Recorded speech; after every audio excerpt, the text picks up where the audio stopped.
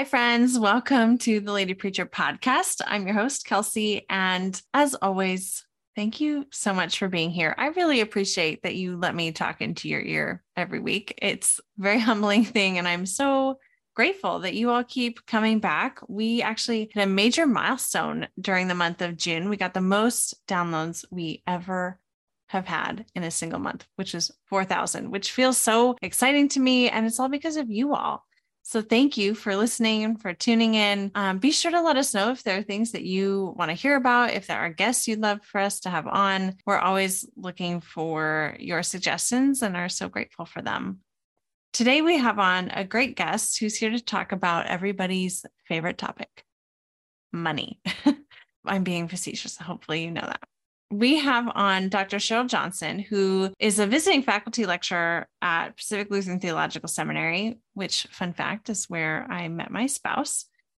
She is also a minister at the Congregational Church of San Mateo.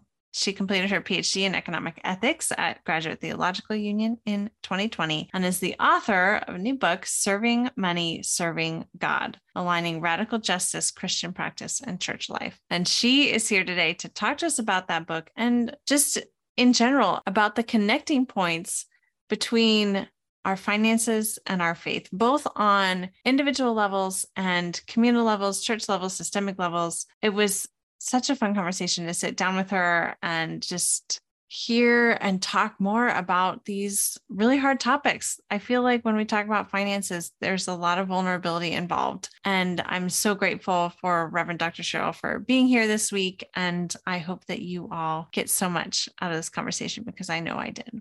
Before we dive in, my friends, let's say a prayer together. God of all creation, we are so thankful for another day. We're so grateful for your faithfulness with us in every single season. God, some of us are experiencing financial hardship.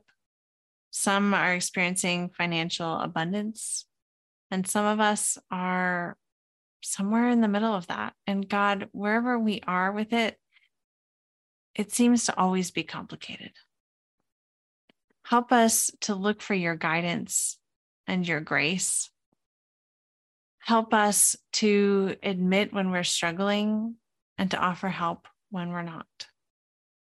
Give us grace and compassion and lead us always with a spirit of love.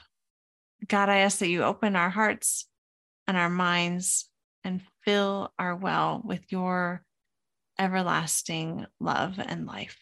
We pray in the name of your grace. Amen. Okay, my friends, here is Reverend Dr. Sheryl Johnson.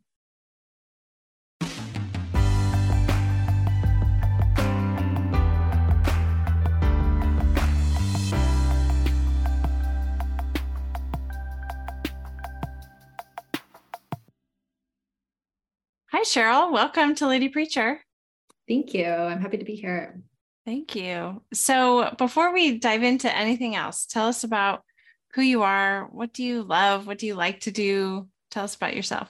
Thank you. Yeah. So I identify as a white settler. I grew up in Canada, what is, colonially known as Canada. And I wouldn't say my family was super active in church, but for me, church has really been a great space to be my own space of learning about the intersections of faith and justice. And so I think for me, I've been very involved in my home denomination, the United Church of Canada, and then in 2016 came to the US to do a PhD at Graduate Theological Union. And so, I've had a great experience just seeing a lot of similarities, but also a lot of differences in this context as well. And so I guess right now I'm serving in a church, and then I also teach ethics at Pacific Lutheran Theological Seminary. Ethics, that is a robust venture. I'm curious for you, what is it that draws you to ethics? Yeah, it's a great question. I mean, I think for me, it's partially just the complexity of it. And I really love questions that don't have easy answers. And within ethics, the sort of stream that I'm most involved in is the stream called social ethics, which is a little bit different than, I think often when people think about ethics, they think about really individual choices and what is moral and what is right. And, I think that those are important questions. But I think for me, I really like taking those quandaries and looking at systems and looking at privilege and power and institutions and structures, and how do those shape and form and also malform us in certain ways, and how can we by making a more just society hopefully help to empower and enable people on an individual level as well to live in better ways. So I think for me, I love all the gray areas, all of the just uncertainty of it, the fact that there's never so rarely is there a perfect answer, but I think it makes it more interesting to say, well, given these constraints, what is the better option? So I love ethics. Absolutely. Well, and I imagine it played into your new book. So can you talk to us a little bit about that? Yeah, I would love to. So my book is called Serving Money, Serving God, Aligning Radical Justice, Christian Practice and Church Life. And so, for me, I kind of knew that when I was in seminary, I just really loved ethics, and, those were my favorite classes and my favorite people. But when I was thinking about, going back to school to do a PhD, it really was hard for me to really figure out what is the main issue that I want to look at? Because for me, it's, it's all connected. They're all really important issues, but it didn't really feel like I had an immediate answer coming to the fore. But, as I took some time to reflect and worked for an ecumenical social justice organization and worked in a church, one of the issues that really kept coming up for me is how progressive churches tend to have a lot of great statements about different societal issues and really do a good job of preaching and teaching on those issues. But, especially when I reflected on, church practices that I was involved in, practices that I sort of saw emerging, especially as churches go through decline, I really thought, it doesn't seem like the things that we really say are our ethical commitments around money and around racial justice and all of these really important issues. It doesn't really seem like those are informing all of our church practices. When I look at church practices, I really see a lot of just sort of uncritical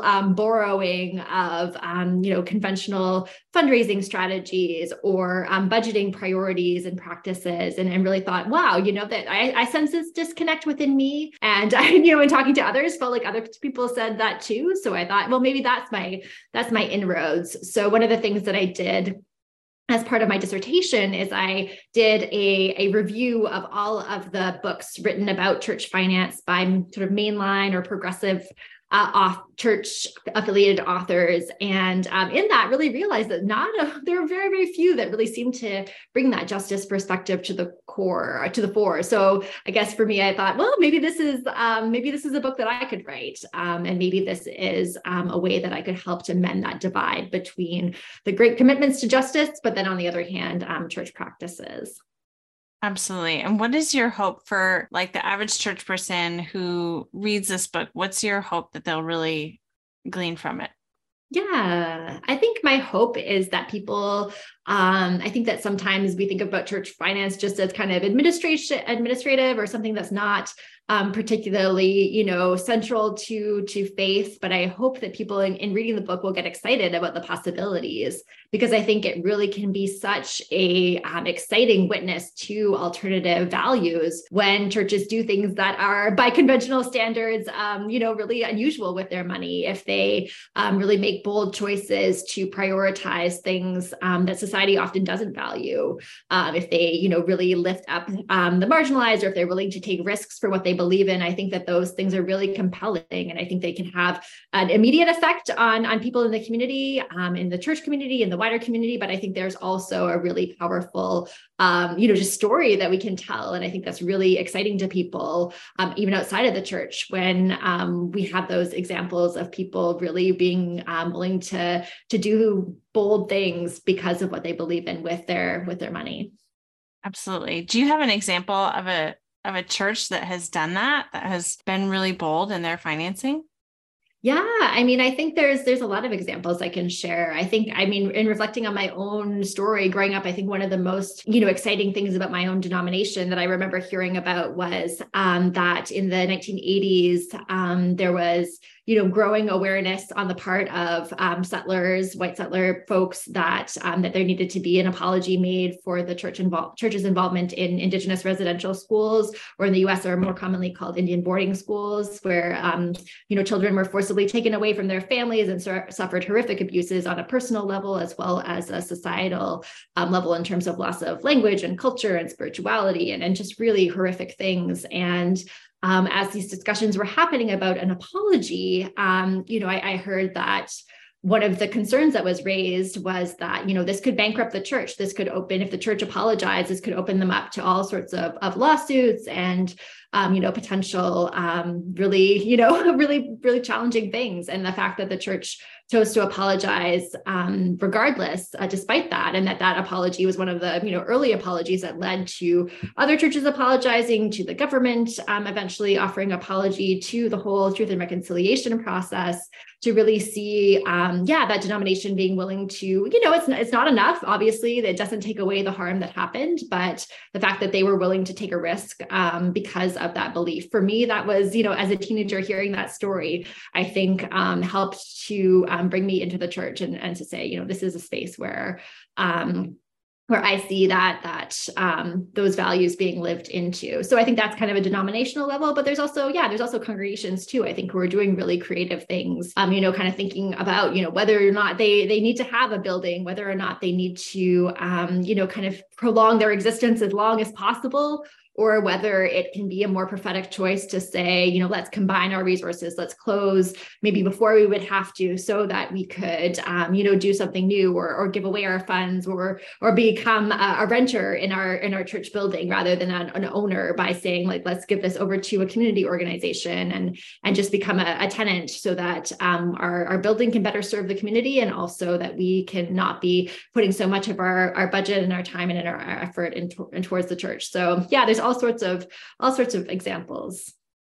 Yeah. I wonder too, it makes me think about churches who have made a commitment, like, to wipe away medical debt. Like, we're going to take our funds and see who has medical debt, and we're going to wipe it away. And I've seen that happen a few times here in the US, that churches have made that commitment. And it's amazing the liberation and freedom that brings to people.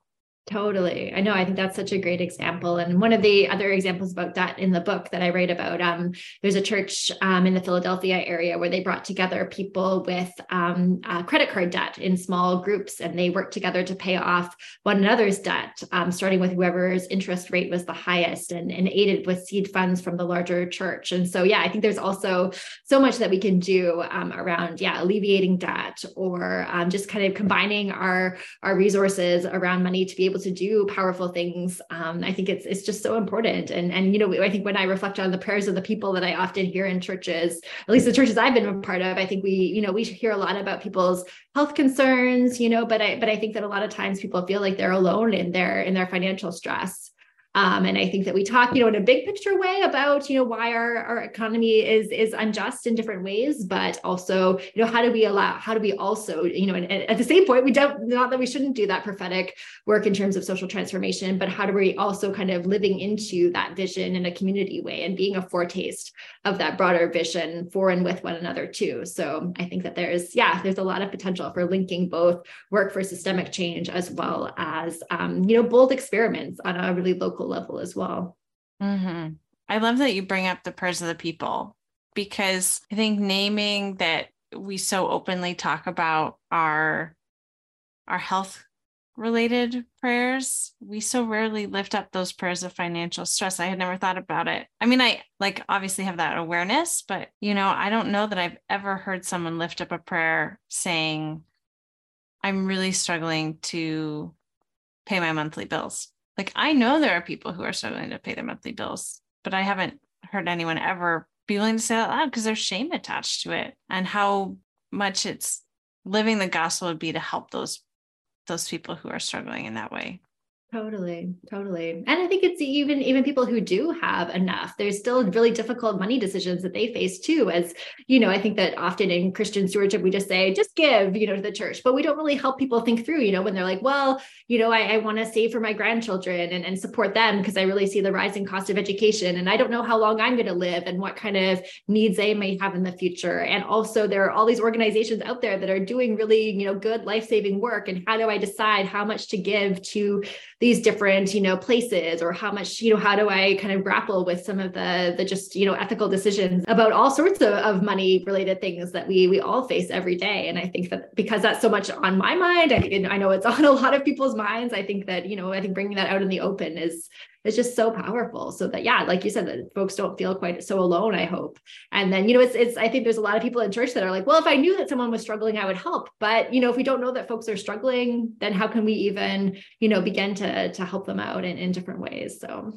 Yeah. And to create space where people feel safe enough to name those fears and concerns. Definitely. Definitely. Yeah. And I think it really kind of does folks a disservice when all we say about money is like, give to the church. Well, if people feel like, well, I don't trust that anyone would help me out if I got into a situation of need, I don't think it's really fair to just say like, well, just have faith, just give away your money, without saying, well, but we'll be here for you if you kind of, come into a time of need, because otherwise, I think in our society, people are very much on their own, and they know that there's very little social safety net, and they know that the way that our world is structured, people really, unfortunately are very much on their own when it comes to their financial needs. So, I think that we need to, do both things and say, yes, we want to contribute to this wider project, but also we're going to be there for one another, in whatever need we may have. Can you talk a little bit about scarcity versus abundance? I feel like that plays such a huge role in this giving piece. And you kind of name it too, when you're like, when we talk about giving, we don't talk about the flip side of that, of we'll be here for you. So those are kind of two connected things, but also separate. So yeah, no, I love that question. And I think, yeah, that's a theme that comes up in so many books about, stewardship and money. And I think that for me, I think we need to name that scarcity is real. I think that a lot of times people just say like, if you have faith, you'll believe in abundance, just act as if abundance exists, and don't be afraid. And if you are afraid, that's a sign of your lack of faith. And to me, that's such a problematic theology because, as I said, people do experience scarcity in our world. So for me, I think that I do really want us to not be, I think that churches can get into a scarcity mindset that can be problematic by saying, oh, we don't want to, take any risks. But I think, first part of it is also kind of changing the metrics of success. So if we're not necessarily saying that, success is defined by having the largest budget possible or existing forever, then that can also sometimes change some of our fears of scarcity. But at the same time, I think on a personal level to say, how can we make sure that we're not just telling people? I think in progressive church, we're really good at saying, our faith needs to be put into action. But I think when it comes to abundance, we need to do just the same thing. How do we put that abundance into action? Well, we do that by saying that we're going to, be there for one another when it comes to situations of financial need. We're going to have sliding scales. We're going to be there to, support people if they are experiencing debt, that we are going to, abundance is not just something we kind of manifest in our minds, but abundance is something that we can actively create by creating the material conditions for abundance in communities, so that people can have that confidence and say, I'm going to, give really abundantly to the church, or I'm going to, give my time really abundantly by choosing a different career path that aligns with my values more deeply. I think that abundance is something that we need to put into action and really create the circumstances where people can thrive. Yeah. As you were talking, it made me realize there's a space for both and, right? I think, like you said, in a lot of those stewardship books that exist, we can't have any scarcity, only abundance. And you're saying, we need to name that scarcity is real, particularly on an individual level, that's systemic in our culture, but that churches can function within that abundance. Mm-hmm. If they name the scarcity for the individual and then live into that abundance of saying, we've got you. which I think that's a really beautiful, really beautiful both and. Yeah, I love the way you frame that. And I think, to just be rooted in reality and not just say like, that we're going to just create this narrative, right? Because I think the narratives can mislead us and it kind of lead us to, and I think to really look at, why, due to maybe race or due to living through the depression or due to all of these systemic factors, we may have these tendencies towards, either an overly kind of excessive, abundant capitalist kind of mentality or a really scarce, fearful space. And not to say that I think that we need to look at those, those reasons why people have those kind of money scripts as individuals and also as communities, and not to just discount that and say, well, God promises abundance, so stop being afraid. Yeah, which is gaslighting. Exactly. Yes. Thank you. Very well said. Yeah.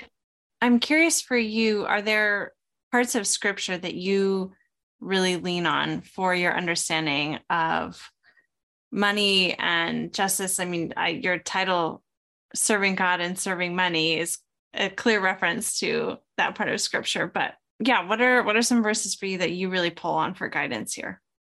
Yeah, thank you. I mean, I think for me, probably it's a stereotypical favorite, but it is a favorite of the Acts story of the earliest Christian community, kind of coming together. And one of the very, very first witnesses to the life of Jesus was people coming together and sharing their resources. I think that's really powerful, that having had that experience of being with Jesus, that people were led to pooling the resources that they had, not just for their own benefit, but for the benefit of anyone who had need. And I think that that's just such a powerful, powerful story that has animated all sorts of different experiments throughout time. Growing up, I was involved in an organization called the Student Christian Movement.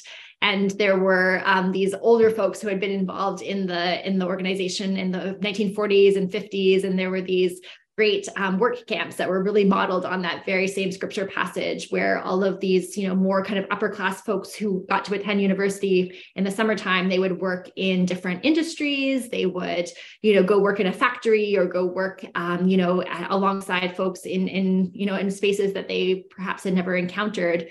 And, they would pool all of their earnings at the end of the summer. They would look at, who needs money for school, who doesn't need it because they're going on to a different job, and they would pool their resources and also, learn about labor justice and stand alongside the people they were working with and help to, make sure that they were also, getting to share in what was needed for those folks as well. So I think that for me, that's like a really powerful scripture, because not only because of what is in the Bible, because, we don't know exactly to what extent that was lived into, but I know that throughout time, it has really been manifest in different communities' practices in terms of, and I think it just really flips such an important capitalist myth of like, well, you did this work, therefore this is what you earn, versus saying, no, we're going to start with what do people need? And that's the most important determining factor for what they get, not what they, personally seem to, through merit or through their own effort have gained. That's not important as important as, what does a person need? And so I think that's probably my favorite if I had to pick a scripture. Mm-hmm, mm-hmm. And even as you talk about that, it makes me think of the parable of, the laborers in the vineyard. Yes. Yeah. The laborers in the vineyard. And everyone gets the same amount, but almost flipping that on its head a little bit. And it's not everyone gets the same amount, but everyone gets what they need.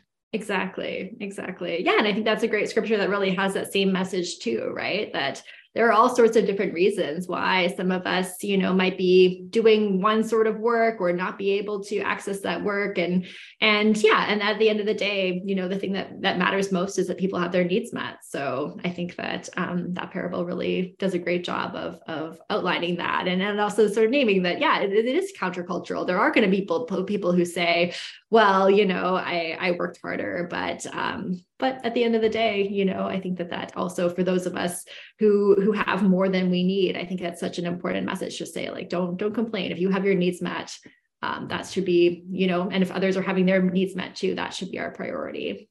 Mm-hmm. I want to go back a little bit to what you were saying about the United Church of Canada and seeing them kind of put their money where their mouth is, right? And lean into that justice-oriented risk-taking on behalf of the Gospels, how I think I would phrase that. Mm-hmm. and how you said it for you as a young person, that's what drew you into church. And I want to talk a little bit more about that, because I feel like so often we hear in churches, like, where are the young people? The young people aren't here. And I think you just named something really important, which is young people want to see churches that are making a difference. Would you agree with that?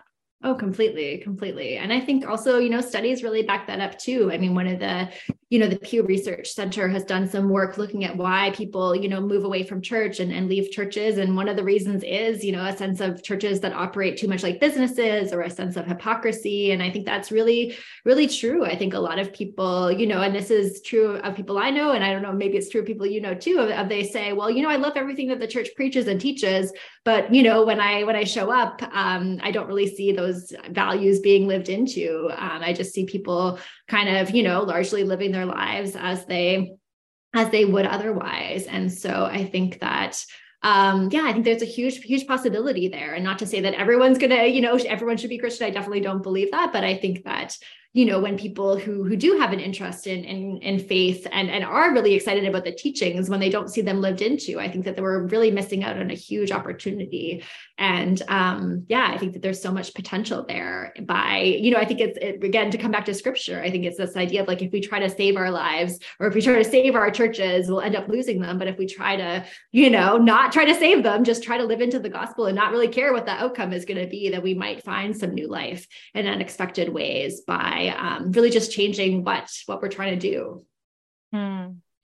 What would you say for the individual person who is listening to this, who's wondering how they can be more just in their stewardship and in their finances? What would you say on the more individualistic level? Yeah, that's a great question. I mean, I think that on a more individual level, I would just say, try not to be alone in whatever you're doing. The Iona community in Scotland has a great practice of people coming together in small groups, periodically to check in about and, sort of check in with one another about their use of money, about their use of time, about their sense of vocations during in their lives. And so I think for individuals, I think that's a great practice, find that community of folks where you can say, we're going to check in with each other, once a year or even more frequently, and just kind of look, okay, these are the things that I really say that I value, but when I look at my use of time, I look at my use of money, here's what I see. And not to say, we live in a broken system and broken world, and not to say it's all on the individual to make that alignment perfect. But on the other hand, I think that by working together in community, we can help to move more towards the things that we value and our goals. And also we can support one another too. And I think for individuals who are listening right now, who are maybe, have some financial stress or feel really alone in the challenges that they're facing, I would say, you don't have to be alone. I think that God promises us that we are not alone. And I think that we can find those spaces where people will support us. People will come alongside us in whatever we're facing. So I would really say if you're feeling stressed, if you're feeling uncertain, as much as you can open up. That I think that sometimes by us sort of opening up with what's real for us, other people often will mirror that and say, actually, I'm struggling too, or I've been there. And I think one of the great things about church is it can be, and it should be, a space where we have people at all different stages of life, at all different economic circumstances coming together. And often we're more homogenous than we should be, but also, sometimes in churches, when we kind of come together, we might find, for on a personal level, I lived when I was in my 20s, and I lived with a woman in her 80s who, had space in her house and was able to offer, a really affordable place for me to live that I think, I think also probably, I hope at least offered her some companionship and some support as well. So I think that, when we come together in churches, or we come in together in other spaces where maybe some people have more resources, maybe some people have leads on work, when we kind of pool all of not only our resources, but also our connections and our expertise and our backgrounds, I think it can be really amazing to see the possibility for connections and mutual support. And it feels to me almost countercultural to do that it asks us to be communal and it asks us to be vulnerable. Like, I can imagine when you said it, I was like, oh, could I have my church get together and do a like time and money audit of ourselves individually in small groups. And I was like, I would get so much pushback. Like, I'm not going to share my finance. Like, I'm not going to, we get so, I was going to say defensive, but I don't think that's the right word. I think it's protective. Mm-hmm, mm-hmm. We feel very protective around that. And that's a big ask. It's a vulnerable thing, but we know now that vulnerability is what leads to deeper connection. Definitely. And also, what leads to greater justice as well. I think there's really a reason why in labor unions, one of the important practices is having more transparency. And if we don't know what other people are making, how can we, intervene if it's unjust? And I think that the more that we can, I think that, bring it out into the light, I think, yeah, you're so right. We can connect with others more deeply, but also we can sort of hold up to the need for change, whatever situations people, might be on a need to have more solidarity on a more systemic level as well. What work do you feel like churches need to do to lean into the social justice aspect of financial justice? That's a great question. I mean, I think that there's a lot of work of kind of really rooting ourselves in faith in terms of thinking about, like, I think sometimes we just have these assumptions that the role of a treasurer or of a steward is to preserve the institution. But I think the more we can root ourselves in our faith and really remember, oh, actually, this is just the vehicle. The church is just a tool. It's just a vehicle. It's not meant to be here forever. The more that we can root ourselves in actually the story and actually the call. And that can, come from scripture. It can also come from looking at examples of other communities, other churches that have done really creative things. And so when we kind of shift the metric, I think, of what we're trying to do, I think that can really help us to live into our justice commitments more fully. Because I think so often people say, well, that sounds really great, but we have to pay our bills, but we have to, keep this going. But I would say, do we have to, if that's really a burden, that's not really working out. Not to say that church buildings are always a burden. Sometimes they can be a great vehicle for serving the community. But if we really root ourselves in the question of what are we actually called to do? What actually, what actually does success mean for us? I think that sometimes a lot of other concerns start to fall into the background a little bit more. So I think that that's probably, it's easier said than done for sure, but I would say that's probably step one. I feel like as I've been listening to you, there's so much about the church building, right? That I think when I think about that phrase from scripture, you can't serve God and money. I feel like you could also adjust that phrase to say you can't serve God and serve the building, that we put so much emphasis on the building when really church is less about the building and more about the people we're serving and the community we're serving. Totally. Yeah. And I think, sometimes it becomes too trending to say, oh, we should just, get rid of buildings entirely. And I think there's also, important questions to ask, like, for instance, if we don't have a building, sometimes that can fuel gentrification by, selling church buildings fuels gentrification in a neighborhood. It can, all of the groups that really rely on church buildings, like, support groups and all of that. Sometimes, we want to think really intentionally about those choices and really know that having, affordable, non-commercial public space is semi-public space, at least, is really important to communities. But at the same time, is that the ultimate thing? Is that the ultimate goal?